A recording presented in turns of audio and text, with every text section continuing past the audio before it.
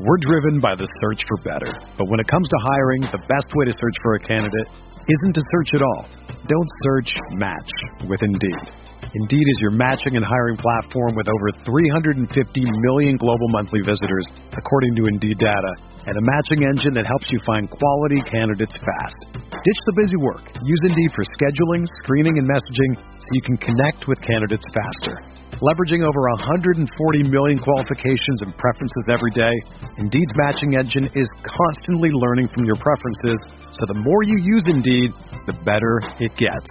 Join more than 3.5 million businesses worldwide that use Indeed to hire great talent fast. And listeners of this show will get a $75 sponsored job credit to get your jobs more visibility at Indeed.com/Blue Wire. Just go to Indeed.com/Blue Wire right now and support our show by saying that you heard about Indeed on this podcast.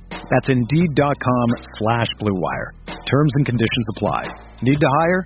You need Indeed.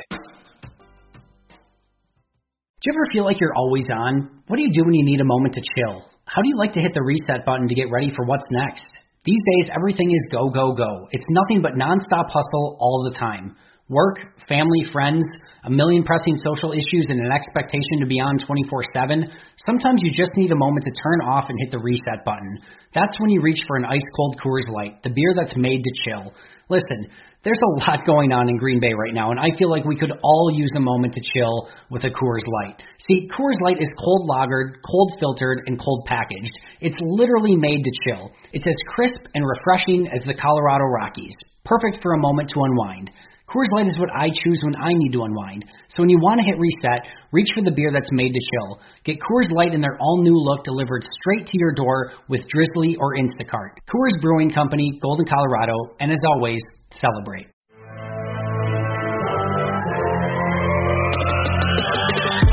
"20 minutes a day, 365 days a year. This is the Pack a Day Podcast.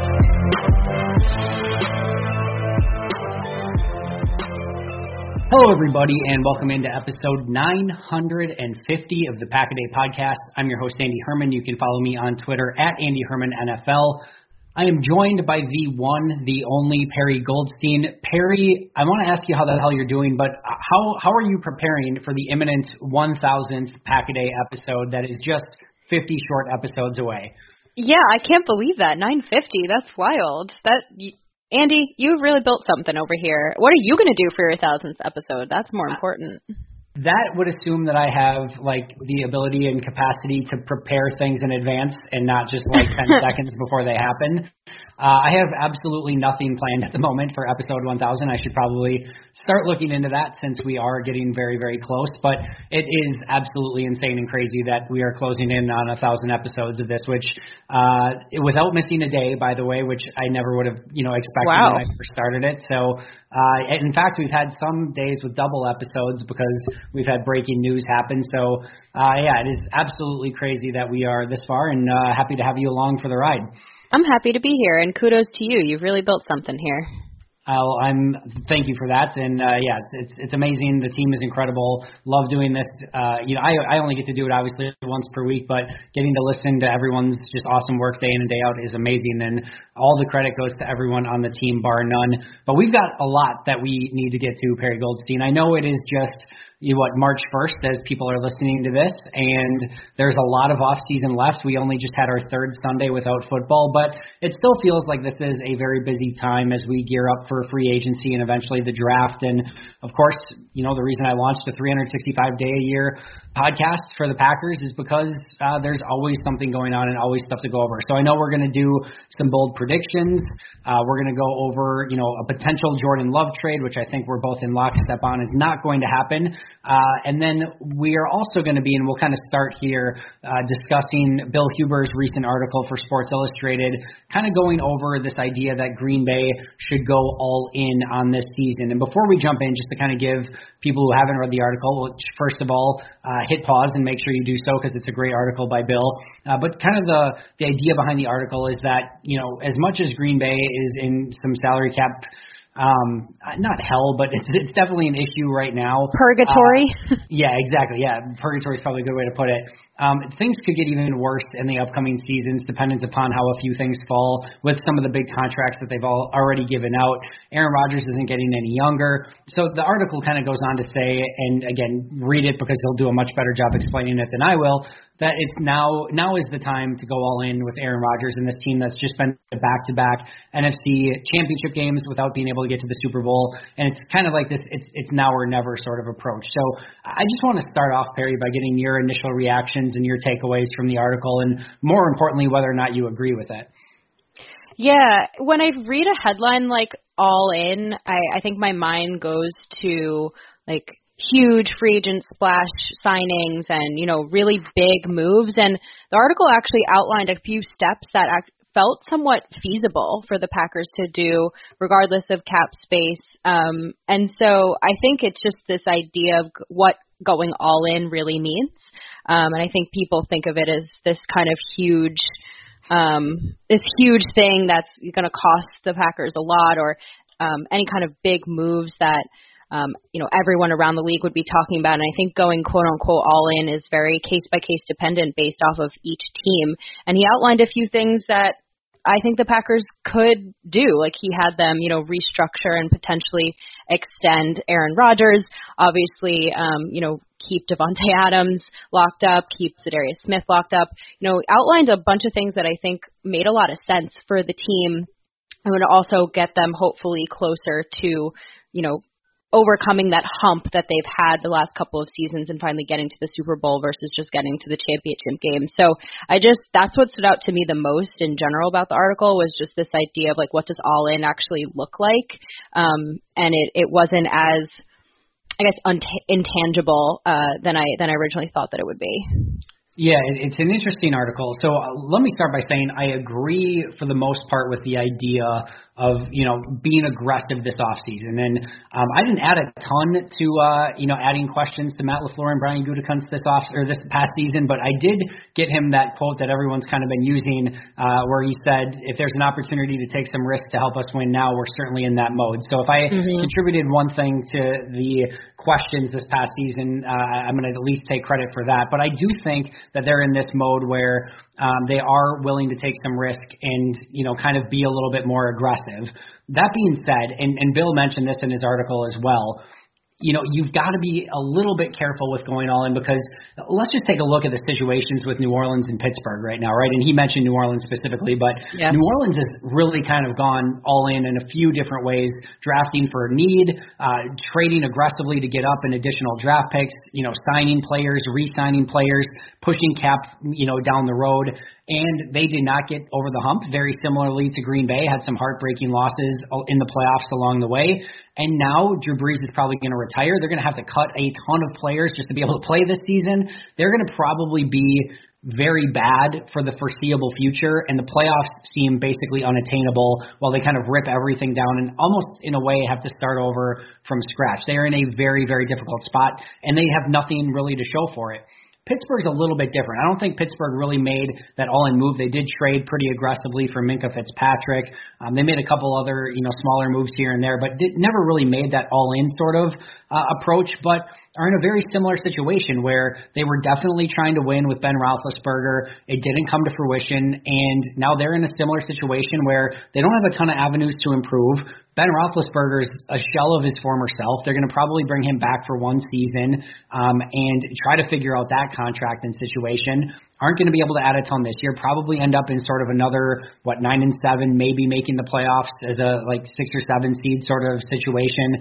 Probably not winning the Super Bowl and not having a quarterback for the future at the same time. So both of those are situations where those teams were really trying to get a Super Bowl, don't have that future quarterback, win all in, and are in very, very deep trouble with, again, nothing to show for it. And I always am hesitant to put all your eggs in one basket and say, kind of use this all-in sort of maneuver with the eye on, just having Green Bay try to win this season, because you're one injury away to an Aaron Rodgers, or all of a sudden, Bakhtiari's, recovery doesn't go according to plan, and maybe Zadarius Smith goes out. You're a couple injuries away in a couple different positions, even if it's not Aaron Rodgers, from really being in a bad spot and not being able to compete this season. And now you're really behind the eight ball, not only this year, but for the foreseeable future as well. So I agree with the idea. I do think this is the time to be more aggressive, and Brian Gutekunst alluded to that as well. I do think you need to be a little bit more cautious. And I also, while I agree with the idea, I think some of the ideas, I don't agree with all of them. So some of the things, and I'm not going to go over all of them because, again, I think it's important that everyone read the article and not just us steal everything from it. But, he said extend Aaron Rodgers. I think instead of extending, I think it's better to, just kind of renegotiate and, within the framework of his current contract. I don't agree with, keeping Preston Smith in any capacity. I think extending Zadarius Smith may not be the best situation either, especially with where his cap number's at right now. Same thing with franchising Aaron Jones. I think you're better off, with lesser paid running backs and using that money elsewhere. Jared Valdir, I'm not sure, has the ability to play a full season, which has been reported in the past. So some ideas on there I don't necessarily agree with, but I do agree with the overall premise of the article that it does seem that Green Bay needs to be very aggressive this offseason. Right. No, I agree with that. And I think the one that stood out to me the most was franchise tagging Aaron Jones. I don't foresee the Packers doing that, and I don't think it would, lead to a good relationship with Jones either. But I agree with you in that, like, the premise of it, maybe the specific ideas don't happen, but the premise of it is correct. Or I would say I agree with. And I think you say something interesting, which is the Packers need to be cautious. The Packers are always cautious. That's why I mean that, like, none of these things, if they do a few of them, none of these are, I think, even close to some of the things that other teams do, right, that we've seen the Saints do, the Steelers, or any other teams who give out these, like, massive contracts, like kind of thinking about the Eagles even with what they did with Carson. Although I guess you always want to throw money at your quarterback, but the Packers don't do things like that. So I think over the course of the last few seasons, they've set themselves up. We always talk about they set themselves up, quote, for the future. They've been trying to do that for the last couple of seasons while also wanting to build the team for now for a win, and they're so close. And so I think that if they do make a few moves this offseason that are for this current coming season, they're not hemorrhaging their future as badly as maybe some other teams do because they're always thinking about the future. That's a good point. Yeah. Yeah, no, I agree with that. So let me ask you this. So on a scale from 0 to 100, 0 being they should sell off everything, including Davante Adams, Aaron Rodgers, and trade everything away for future assets, and 100 being that they should literally mortgage the entirety of their future to try to win a Super Bowl this season, what number would you be at if you were Brian Gutekunst? 65? All right, you're at the Mark Tauscher of aggressiveness. I respect that. Yeah, I mean, look, like, again, I am a fan of this team, and I'm going to be a fan of this franchise for the rest of my life, and I'd like to see winning seasons. You and I have debated this a bunch. Like, I'd rather see winning seasons for the rest of my life, and hopefully those winning seasons turn into a Super Bowl here and there. Would I love to see a Super Bowl next season? Yeah, and I think that this team can do that? Yes, I do, which is why I'm kind of pushing for maybe a little bit more of an aggressive approach, but I don't want 8 years worth of 4-12 seasons. Like, that doesn't sound worth it to me. Yeah, I'm mostly there as well. I'm going to go 75%. I think this does seem to be a season where you have to be a little bit more aggressive, and that window does seem to be closing sooner rather than later. You've got maybe a future investment in Jordan Love where hopefully you can open up a window after Aaron Rodgers, and maybe if you do get that Super Bowl, this is a weird thing to think about, and maybe this is a conversation for another day that I don't want to delve on too much here, but I think you could actually make a very strong argument that Green Bay should go all in this year and try to win that Super Bowl and hopefully win that Super Bowl, and then win or lose, sell rather aggressively immediately after to try to not get yourself in that situation where, all of a sudden you can't maintain it because the money's just not there, and you're probably better to take a couple steps back and get some, maybe trade away an Aaron Rodgers and a Davante Adams and something like that and get some very aggressive, hopefully draft picks back in return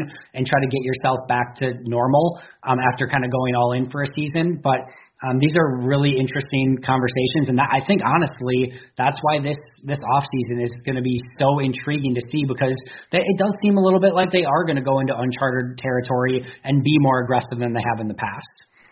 Wow, you're really setting us up for the rest of our show here, Andy, with the with the trading away things and bold predictions here. No, I agree, and I think it's uncharted territory for everyone because nobody could have predicted what this past season would bring, and nobody could have predicted a recession in the salary cap. I think every team, and Maggie and I looked at the rest of the NFC North even just as like a smaller microcosm of the rest of the league in terms of salary cap and the decisions that teams need to make this season. And I'd say an eighth of the league is in a good spot.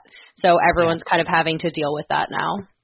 Yeah, and that's, again, just another reason why this offseason is going to be so interesting, because you're going to have these teams that are aggressively selling. You're going to have other teams that have been bad for a while that are going to be aggressively buying. You're going to have, I think, more movement throughout the league than ever before because of it. You're going to have cheap veterans signing with, I think, trying to make super teams. I would be shocked if the Tampa Bay Buccaneers don't get some very intriguing veterans who have been very good and around for a while at very low costs as almost Miami Heat sort of, let's go play with LeBron and Wade and Chris Bosh and get our rings in Ray Allen while we can.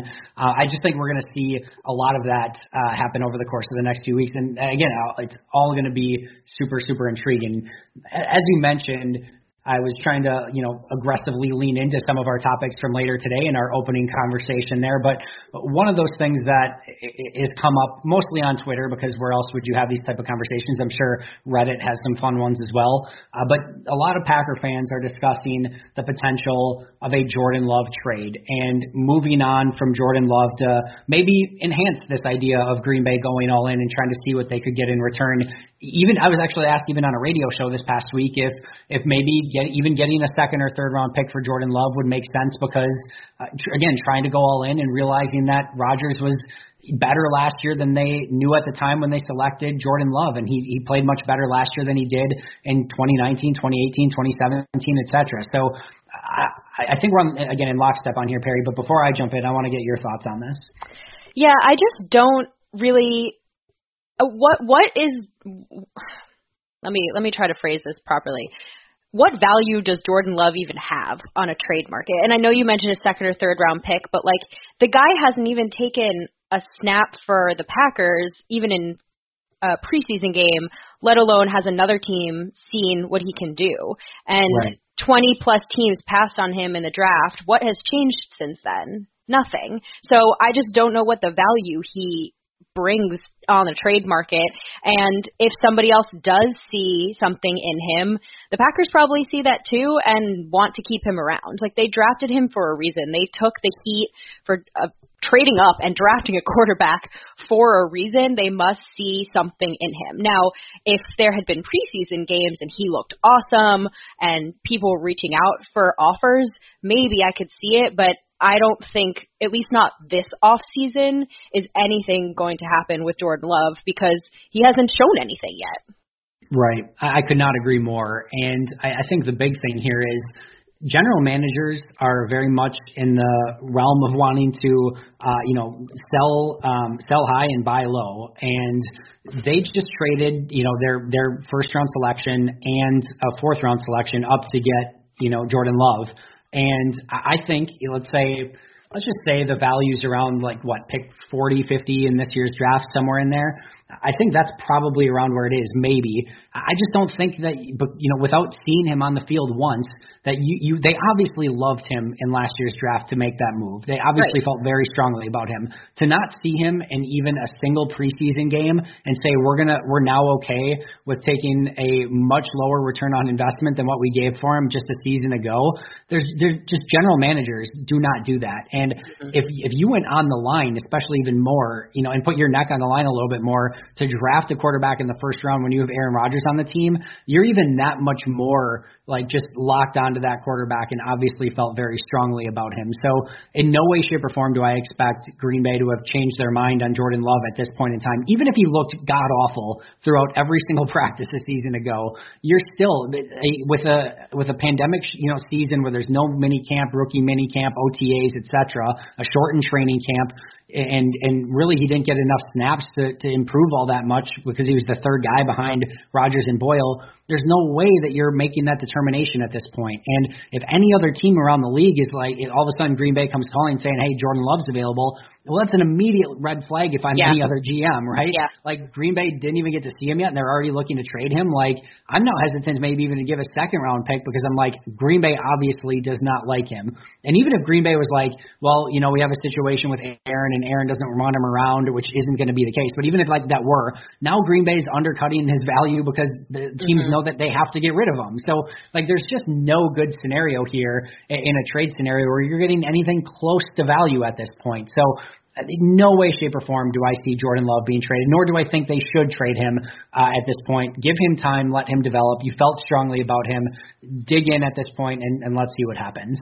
I agree. He's worth the time. He's worth the investment. I mean, I think of this, I know that he's a quarterback, right? So it's the highest valued position that there is on the field, and so there's so much more that goes with taking that pick. But give him time to develop.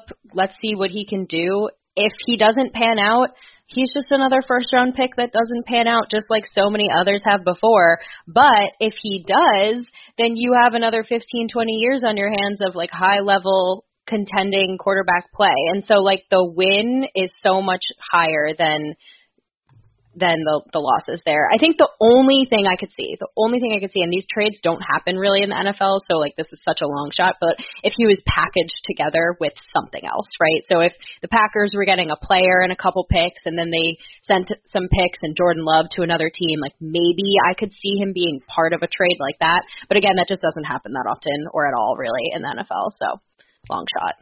I'm so glad you brought a piece of that up too, because there's way, way, way too much stock put into who was your first pick in the draft and that player better be good. Like if you go back years and years and years of the Packers, how many times was their first overall pick the best player from that draft class? Jair Alexander and Kenny Clark were recent ones, but like in 2019, my guess is there's a really good chance that either Jenkins or Savage turn out better than what Rashawn Gary does. You go back to 2017, Aaron Jones in the 5th round was probably the best pick in that class. 2015, literally nobody was good, so who the hell knows?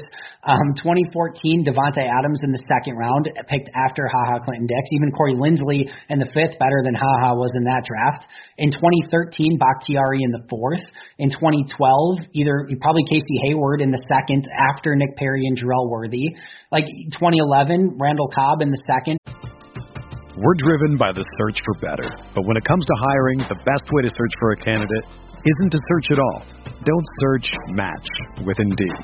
Indeed is your matching and hiring platform with over 350 million global monthly visitors, according to Indeed data, and a matching engine that helps you find quality candidates fast. Ditch the busy work. Use Indeed for scheduling, screening, and messaging so you can connect with candidates faster.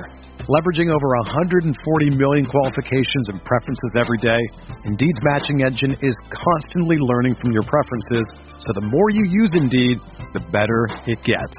Join more than 3.5 million businesses worldwide that use Indeed to hire great talent fast. And listeners of this show will get a $75 sponsored job credit to get your jobs more visibility at Indeed.com/Blue Wire.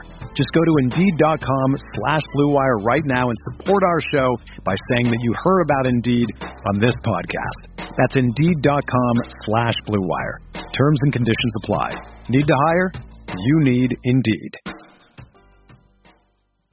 After Derek Sherrod in the 1st.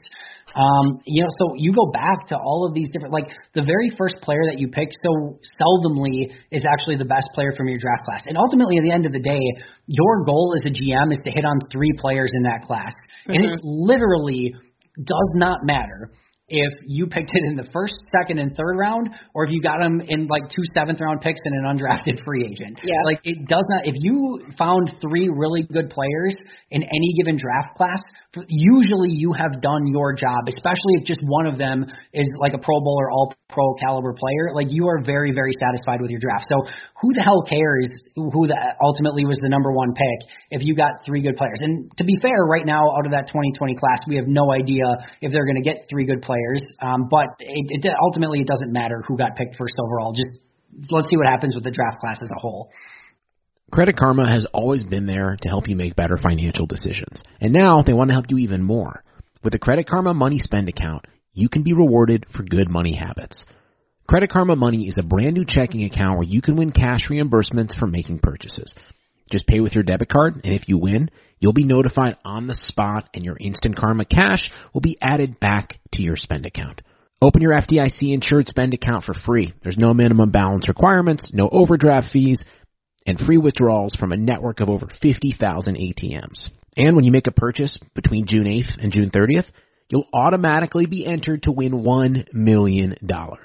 Right now, visit creditkarma.com/winmoney to open your free account and start winning Instant Karma. Go to creditkarma.com/winmoney to sign up for free and start winning. That's creditkarma.com/winmoney. Instant Karma is sponsored by Credit Karma. No purchase necessary. Exclusions and terms apply. See rules. Banking services provided by MVB Bank Incorporated. Member FDIC. Maximum balance and transfer limits apply. Yeah. And I think, again, the only reason why anybody's talking about it is because he's a quarterback, A, and B, because it's the team that has Aaron Rodgers. Like, that's the only reason why it's being discussed. If Rodgers was nearing retirement even, no one would have cared. If Jordan Love was any other position, no one would be talking about it. It wouldn't have mattered. I mean, maybe if it was a running back, the Packers would have gotten slack for it, but I just think that you have to look at, like, draft classes as a whole, and who knows what 2020 is going to bring.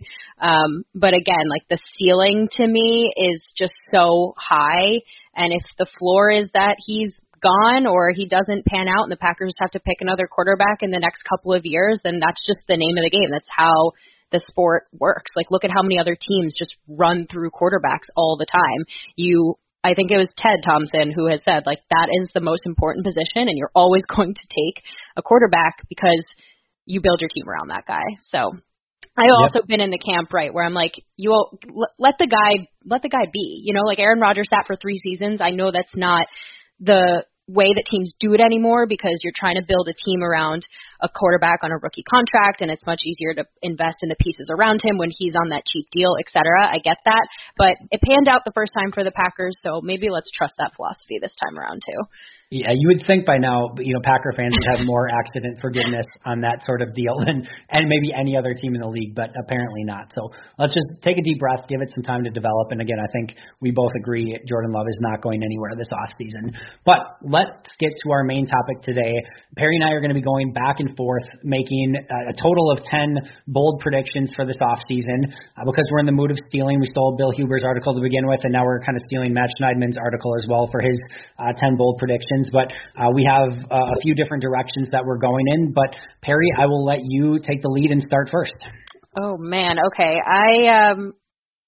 I have a few that I don't think maybe people are going to like, but I'm going to go with one that I think is not too bold. But I think that the Packers are going to use their first 2 draft picks on cornerbacks this season, just like 2018, where they took Jair and then Josh Jackson. I know one of them panned out, one of them didn't, but it's just too important, right? It's too much of a need this offseason with the cap space and the free agent route. I could see maybe the Packers going out, and this is something I'll touch on later, I think, but I think it's unlikely that they go and get one of the stars, quote unquote, stars that are in this free agency group.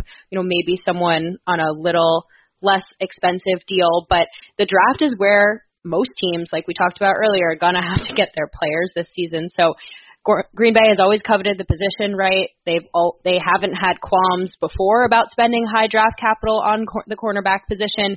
They have potentially 2 starting spots open, depending on what they do with Chandon Sullivan. So first 2 draft picks, cornerbacks. Well, they picked 2 defensive backs to begin with in 2015, 2 to begin with in 2017, 2 to begin with in 2018, and then they took 2 years off. So it seems like they are overdue for picking back-to-back defensive backs in 2021. That certainly would not surprise me, especially at the cornerback position with what they need. And it's the cornerback in both the first and second round are positions where there should be good players available where Green Bay is picking in both of those rounds. So I definitely think that could make sense based off of the talent that's expected to be there where Green Bay's selecting and based off of Green Bay's needs. So I don't have like a major disagreement with that in any way, shape, or form, but I'm going to go in a different direction, at least with the Packers' first overall pick. And I don't know if it's going to be a first rounder. I could easily see them moving down. I could see them moving up. But I'm going to say my bold prediction is that the Packers take an offensive lineman with their first overall pick. And I think, first of all, just to kind of recap, and I've said this a multitude of times, so forgive me if you heard this already, but Green Bay is in the business of picking premium position players with their first pick in the draft. If you go back for a long, long time now, it's quarterback, offensive lineman, edge rusher, defensive lineman, or corner. Like one of those 5 positions almost always is their first pick in the draft. And we can just do it for fun. Jordan Love hits that, Rashawn Gary, Jair Alexander, Kevin King, Kenny Clark, Demarius Randall, Dayton Jones, Nick Perry, Derek Sherrod, Brian Bulaga, BJ Raji. That is all but one since 2009 have been one of those positions that I just mentioned. The only time that they went outside of it was 2014 with HaHa Clinton-Dix when he was their first pick as a safety and not a corner. So one of their, they look for those premium position players. So offensive tackle certainly falls within that.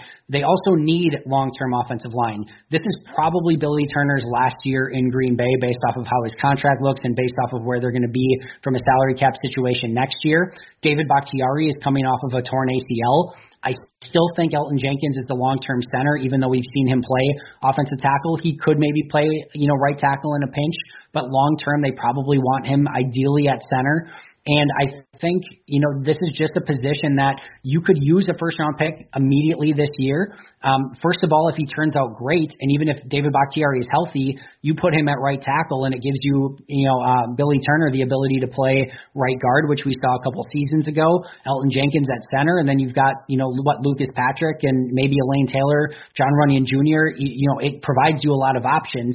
And to begin with, if you draft an offensive tackle, you could start with Turner at left tackle and the rookie at right tackle, or if the rookie's capable of playing left tackle, you put him there and keep Billy Turner at right tackle. So there's an immediate need. They love, offensive tackles is one of those premium positions that they pick right away.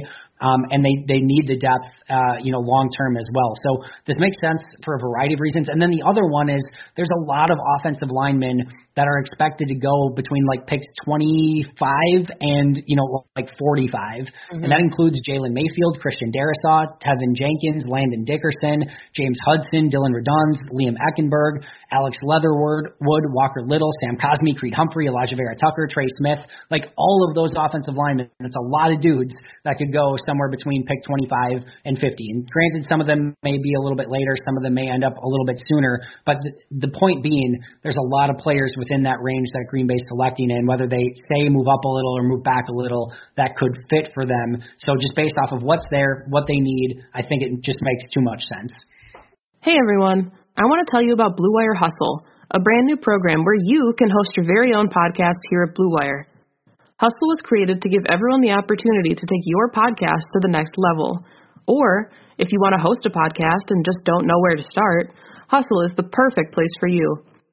As part of the program, you'll receive personal cover art, Q&As with Blue Wire's top podcasters, access to our community Discord, and an e-learning course full of tips and tricks. And on top of that, we'll help you get your show pushed out to Apple, Spotify, Google, Stitcher, and all other listening platforms. And the best part is, you can get all of this for only $15 a month, the same rate as any other hosting site would charge you just for the initial setup. So whether you're starting from scratch or have an existing show that you want to grow, Hustle is an open door to leveling up your sports experience. Acceptance into the program is limited, so get your application in today. To apply, go to bwhustle.com/join. Check out the description box to find out more, but that's bwhustle.com/join. I don't disagree with you. I know it's not the sexiest pick. It doesn't get people all excited, but if we want to have Aaron Rodgers for the next few years and we want him to be the Aaron Rodgers we saw this season, we have to keep him upright. So, or even if you do have to transition to Jordan Love, you better make sure you have a good offensive line for that transition too. Either way, we saw, I think the Super Bowl was a perfect example of games are won in the trenches.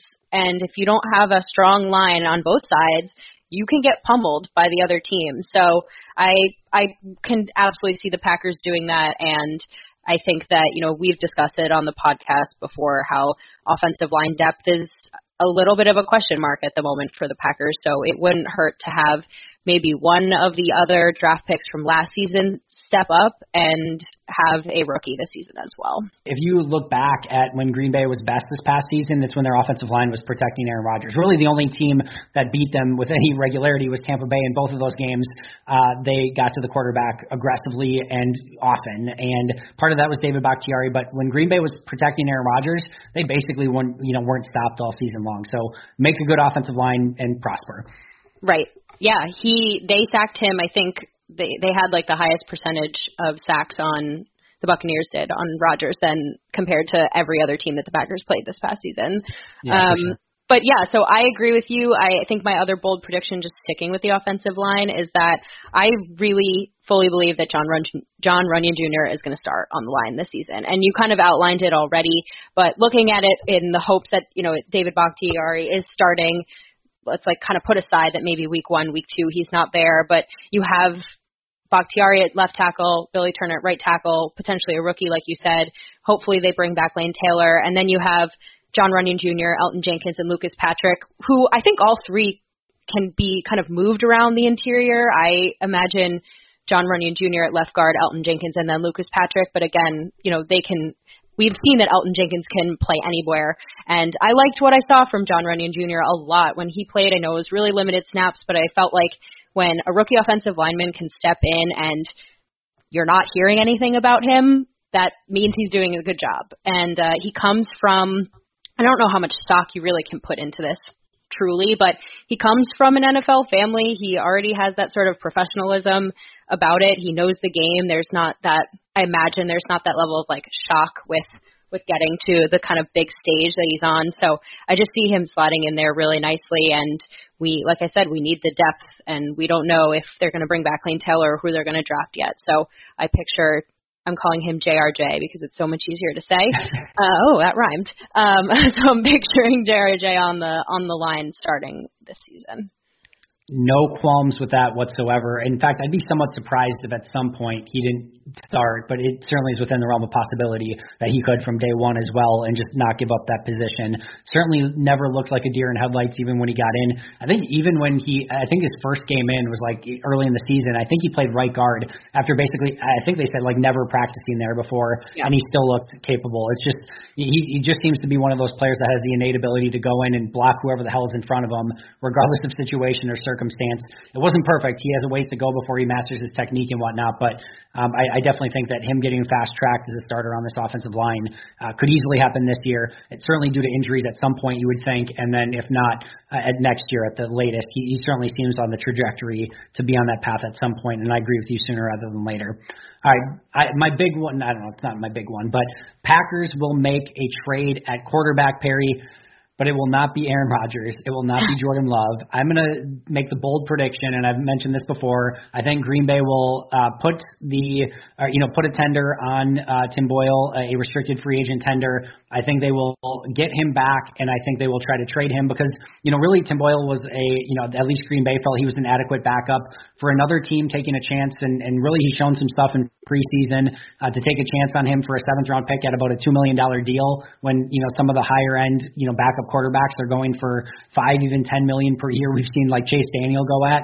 I think for a potential player with upside and a 1-year, $2 million non-guaranteed deal, I think some team would easily, be happy to give up like a future 7th-round pick at worst for a player of that caliber. So I'm going to say that Green Bay makes that deal because they need to get Jordan Love those second-team reps, and there's just not enough money to go around for 3 quarterbacks. I can't believe you're advocating for them to get rid of Tim Boyle. I never thought I'd hear those words come out of your mouth.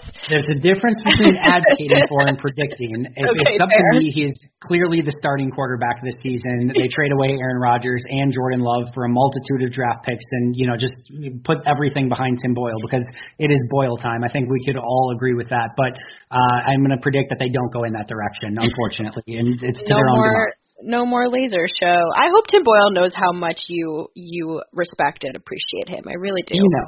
He knows.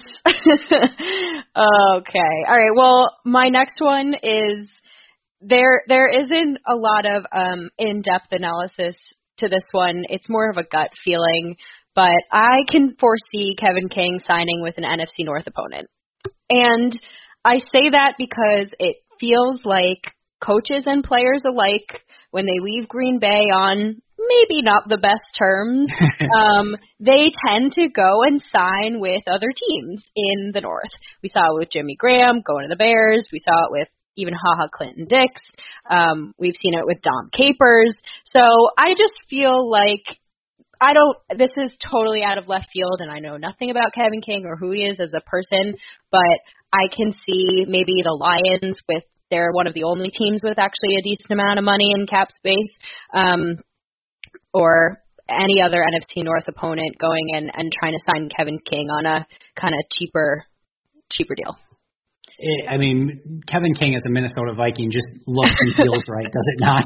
It does. Legitimately, it really does. He played in purple at Washington, so maybe I'm just having some flashbacks of that. But are they blue? I don't even know what their color scheme is. But either way, it just feels right. Like he could be in Minnesota purple. It absolutely feels right. Thank you. All right, I'm going to go that the Packers will be paying less than $4 million total at the running back position this upcoming season. I think both Aaron Jones and Jamal Williams will be gone. I think they will draft a player in the third or fourth round to tag team with A.J. Dillon, along with, I think, a Tyler Ervin and maybe even a Patrick Taylor making the initial roster as well. Kind of giving them four different backs that do a variety of different things, a true running back by committee approach. We saw that Tyler Ervin, of course, can be a punt returner, kick returner. He can be that gadget guy in the slot, but we also saw against San Francisco, he can be used as a running back, both as a receiver and a running back when needed.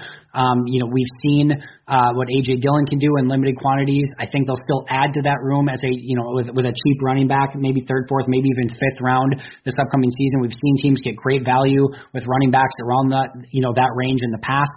I just think that Green Bay has to look for ways to cut costs in certain areas, and running back just seems like far too obvious a way to do that. And even if maybe the draft doesn't fall the way that they want, I could easily see some sort of running back, maybe like a James White, if not James White, still being around post-draft time on a cheap veteran deal, or some running back, a veteran running back that gets cut, during training camp, that, even if they don't find that player in the draft, a player similar like that, to pair up with, A.J. Dillon and, maybe again a Patrick Taylor, Tyler Ervin, something like that. I think they're going to go cheap at the position. Yeah. No, I don't disagree with that. I think, as hard as it is to watch a guy like Aaron Jones walk, given that everything he's done, the Packers have what I think is a decent sort of run scheme and a very good run blocking unit up front. And that's all you really need. Like the trope about not paying running backs is there for a reason. You can draft someone, like you said, maybe in the fourth or fifth round, where the Packers found Aaron Jones and Jamal Williams, right? And get the production out of them that they need, instead of investing, what is it, 15, 16, 17, potentially $1 million a year on a guy like we watched Dalvin Cook and Alvin Kamara get paid. And I understand a little bit of the reasons why, but given this year and the situation and just like the value of the position in general, it doesn't make sense for the Packers to do that. Agreed. 100% agreed. All right, you're up. All right. I'll go with one that I think we were talking about a little bit and kind of made me think. So I'm sure one of your next predictions will come off of this one. But we talked earlier, right, about, we can see the Buccaneers just attracting all of these sort of veteran players on team-friendly deals. And I can actually see players wanting to do that with the Packers. And I know it's not Tampa and it's not warm and it's not Tom Brady, but it is Aaron Rodgers. And it is a team that has been on the doorstep for years. And if you are if you're a player and the market is a mess this season because nobody can pay and you want to go play for a contender, go sign a team-friendly, potentially, team-friendly or lower cost deal to go play for the Packers and win a ring potentially. Why not? Tampa Bay doesn't need to be the only team that attracts that kind of look. I know that J.J. Watt was thrown around. I know you're going to talk about Troy Hill, but what about a guy like Leonard Floyd who maybe wants to come and play with Joe Barry again now that Joe Barry's moving?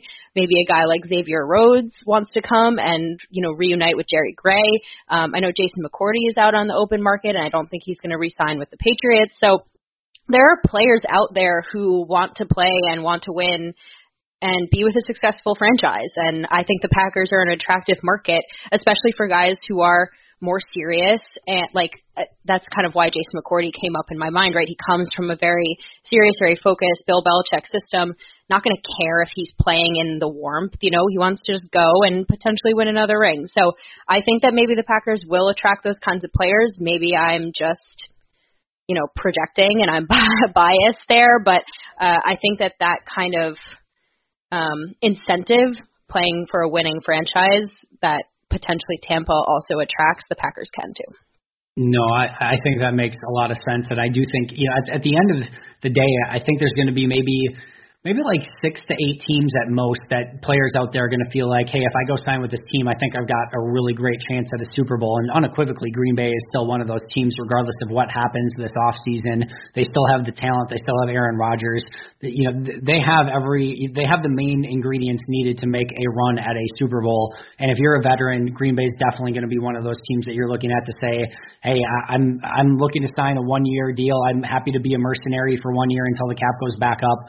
And then we'll see what happens. Hopefully I win a ring, and then we can go our separate ways, and hopefully I get a much bigger deal next year after a successful year in Green Bay. So I'm with you. I think Green Bay is definitely one of those teams that players will be looking at if their main motivation is in fact winning a Super Bowl, which for some it is, for some it isn't. But I think there's plenty of players, especially at late stages in their career, that will be within that category. I'm going to flip gears. I'm going to go back to the draft for a second. I'm going to be fully transparent here, Perry, and I'm going to tell you I have not finished my full study on this player yet, but I'm going to go out on a limb anyway and say that at some point in the draft, I don't know where, but the Packers will draft Amari Rodgers in this draft. First of all, who doesn't want to see A. Rodgers to A. Rodgers for a touchdown connection? That would be amazing.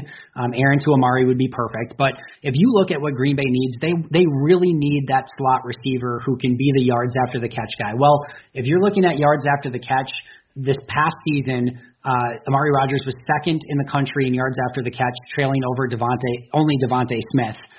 So he is right there. He is strong. He is physical. Reminds me a little bit of Randall Cobb after the catch. And then, so he's going to be that slot guy.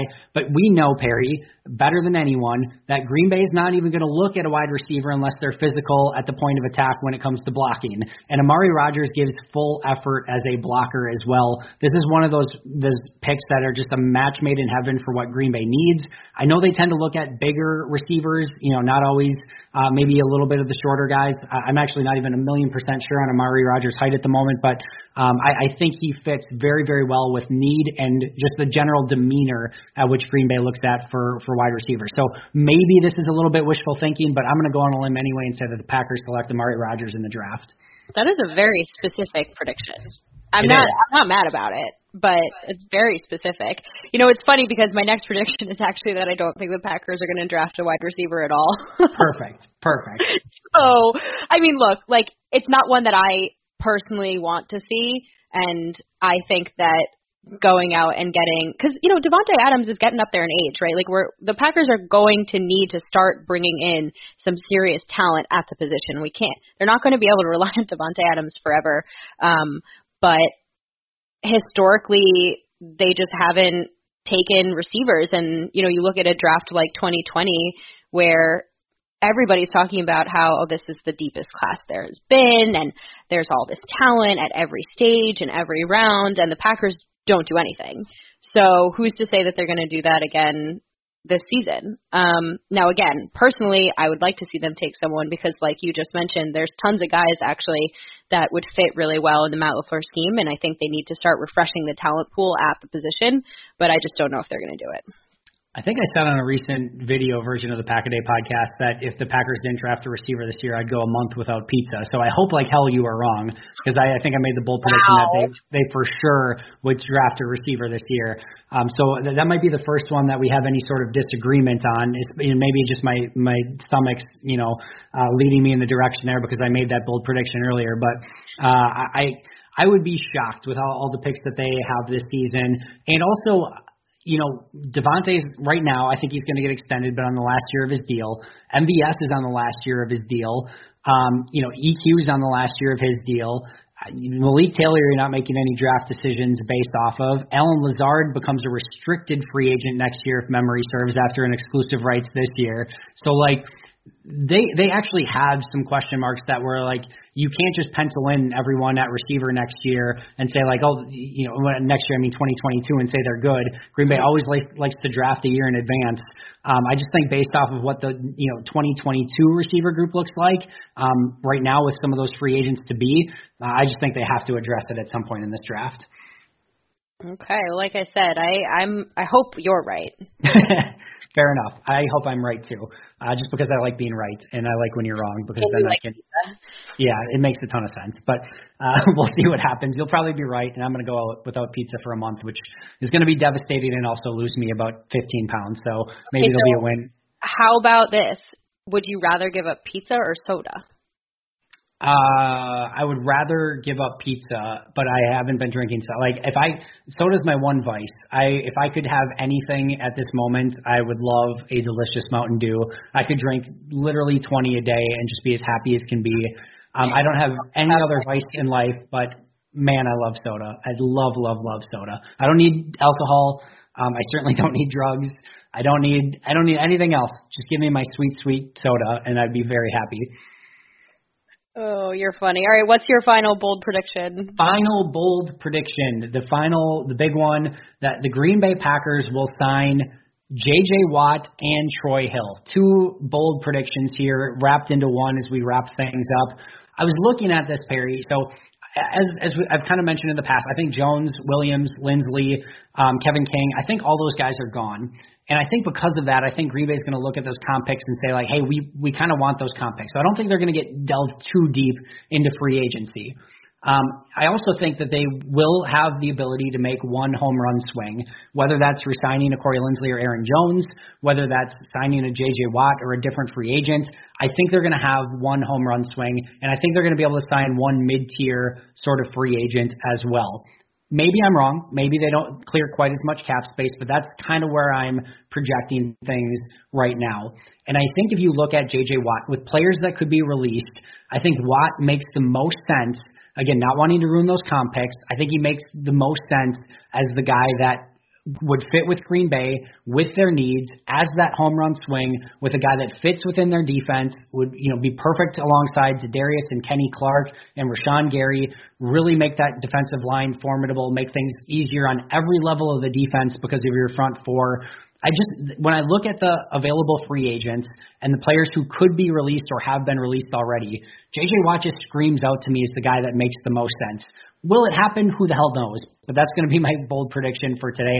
And I think Troy Hill, he would definitely cancel out one of those comp picks, but I think Kevin King gets more than we expect, and I think maybe those two just kind of cancel each other out from a comp pick standpoint, and you still end up with three good comp picks from Lindsley and Jamal Williams and Aaron Jones.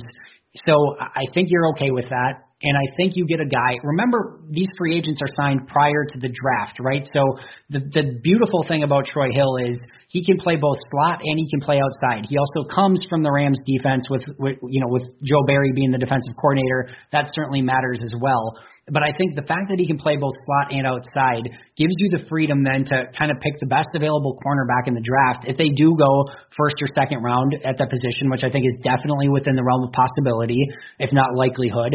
Now, if you get a slot corner, you can kick Troy Hill outside and play him, with Jair outside and the rookie in the slot. And if you end up with an outside corner, somebody like, Newsome or someone like that, you put Troy Hill on the inside and you're still much better off. So I think he provides that versatility to be able to get the corner that you want in the draft rather than, let's say you signed a Richard Sherman, which I think, people would be happy about. But now, you're specifically looking for kind of that slot corner in the draft. And unless you want to move Jair inside on downs, which is possible, I guess. But because Richard Sherman only plays one position, you don't get that versatility. So, and of course, he costs a crap ton more money than Troy Hill will as well. So Hill's coming off a really nice season, and I just think those two type of picks make sense. They really solidify the Packers defense.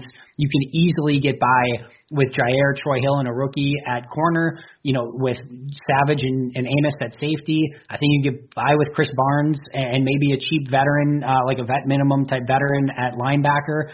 And now you've got Watt, Za'Darius, and Kenny Clark, Rashawn Gary along the defensive line. That is the makings of a fantastic defense.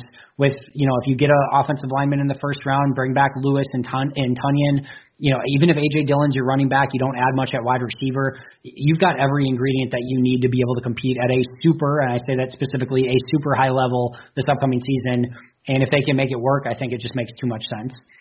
Oh, yeah, I love it. I mean, I think that even without Troy Hill, if the Packers get J.J. Watt, that front is as formidable as you can get. I don't know what else the Packers would need to do. And as soon as you have a dominant front, as soon as you're rushing the passer and affecting the pocket, it makes the rest of your defense's lives that much easier. And so, and I've been thinking about this a lot, Andy, too, because I really feel like the Packers are going to have a rookie that's starting likely week 1, first game, of his career in that secondary. And so if you can just make things a little bit easier and on that player, the learning curve there is going to be really steep. Not everyone's going to plop into that field and play like Jair Alexander did week 1, right? Like we saw some struggles from guys that I was really high on in the draft last season, like Jeff Okudah. There are definitely struggles. So, and I think we've gone over the J.J. Watt thing. Like, no matter what, he's going to be from a player standpoint, as a person with the Wisconsin, everything about that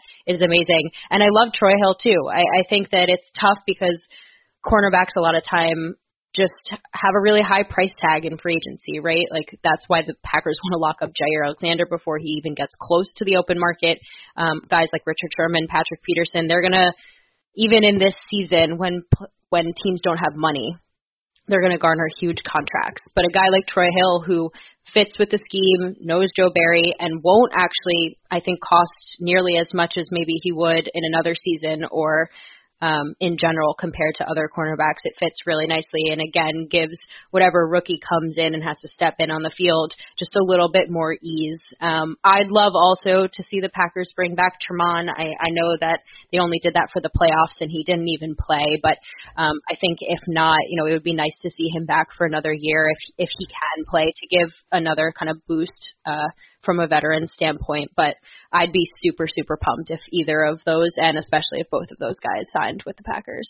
They could sign Tramon until he's 50, and I would be fine with it. Like, I don't even care if he plays it down. I just want him on the 53-man roster in the locker room, and I literally don't even care if he, I'm totally cool with that. So I don't think he'll be back, but anyone that wants to, suggest that Tramon should be a Packer, I will agree through eternity. So that's my take on that. But I think we agreed on 9 out of the 10, Perry. I can't wait for one of these to be right, probably out of 10, and probably the one is that they don't draft a wide receiver in the draft. That's probably the one we got right. But it's going to be really, really fun to see how this offseason plays out, even in the situation that Green Bay's in. To an extent, I'm really nerdy and weird when it comes to this stuff, Perry, but like the more behind like the 8-ball you are and like more creative you have to get, the more I geek out and nerd out about how they handle some of these situations and to see what creativity they come with to, fill some of these positions. So I'm super geeking out, and I hope everyone else is, kind of going to enjoy this process as well. Yeah, I love the off season. I feel like there's only really like a month and a half basically where there's not really anything going on with football. It's like from the Super Bowl till free agency, and then once March hits, there's so many moves. There's so many changes, and I think they're really exciting. So I'm with you. I'm excited to see what happens. And we're March 1st as people are listening to this. Like, March is going to be insane. Like, catch your breath now if you can, because like in the next couple weeks, as soon as that cap number gets finalized, you're going to see a crap ton of releases. You're going to see players waived and released and cut all over the place. I think you're going to see more trades. I think we're going to see potentially some more quarterback rumors. Who the heck knows? Maybe Deshaun Watson and Russell Wilson move. We don't even know about that at this point. And then all of a sudden, in a couple weeks, free agency is going to open. And of course, like always a couple days before, you start hearing rumors, and then free agency hits and players sign. J.J. Watt probably signed sometime in the next couple weeks before free agency starts.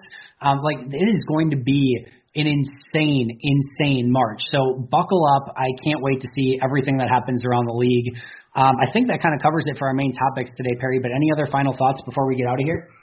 No, none, except that you said it. I'm ready for it. I remember, when everything shut down last year, that first week was when all of the free agency news started hitting, and I just remember being like, this is such a nice distraction from what's going on in the world right now, and I can't believe it's a year later and I'm still working from home and still getting excited about the distraction of free agency in my life. No, a million %. Like anything right now, like free agency, and just to kind of delve into that and take your mind off of everything else is a welcome distraction always. And just March in general with free agency and March Madness, Shamrock Shakes, Girl Scout cookies. Like what the hell more do you want in life? Even during a pandemic, there's a lot to celebrate in March. First signs of spring. It is a great, great month. So enjoy the hell out of March. I will. I see you are also. I was more talking to our listeners, Perry. Oh, okay. We're going to enjoy it as well. This has been fantastic. Great stuff as always, Perry. Anything that you're working on? When does Packs What She Says come out this week? And what else are you working on? Yeah, so we actually have a really exciting guest this week. We're going to have Michelle Bruton on the show. So we'll be recording with her on Wednesday, and it will probably come out either Thursday or Friday, the normal end of the week. Maggie and I have a couple of really exciting guests lined up for this off season. So I hope everyone enjoys those, and we'll have a little Packs What She Said announcement coming up, talking about excitement in March sometime next month too. So if you follow us on Twitter or follow the podcast on Twitter, you'll see that. All right, great stuff as always, Perry. Thank you so much for taking the time to join me today. For those listening, we always appreciate you listening. Make sure to subscribe if you have not already. Make sure to check out the video version of the Pack a Day podcast. Again, you can check us out here 365 days wherever you get your favorite podcast. We're closing in on episode 1000, which maybe there'll be something special. Maybe it'll just be another episode. Who the hell knows? I certainly don't. But appreciate you all taking the time out of your day to join us. Until next time, and as always, go Pack Go. Go Pack Go.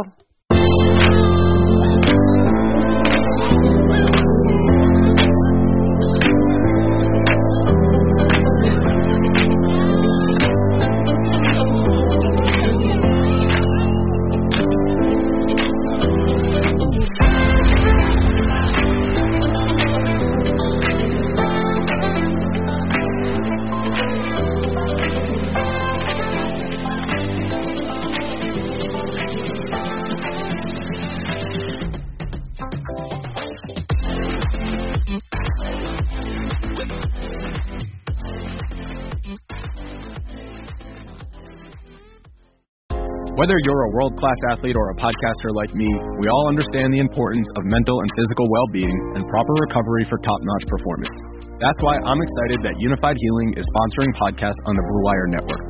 Unified Healing is a new and super innovative global network of wellness centers powered by Energy Enhancement System, or EE System.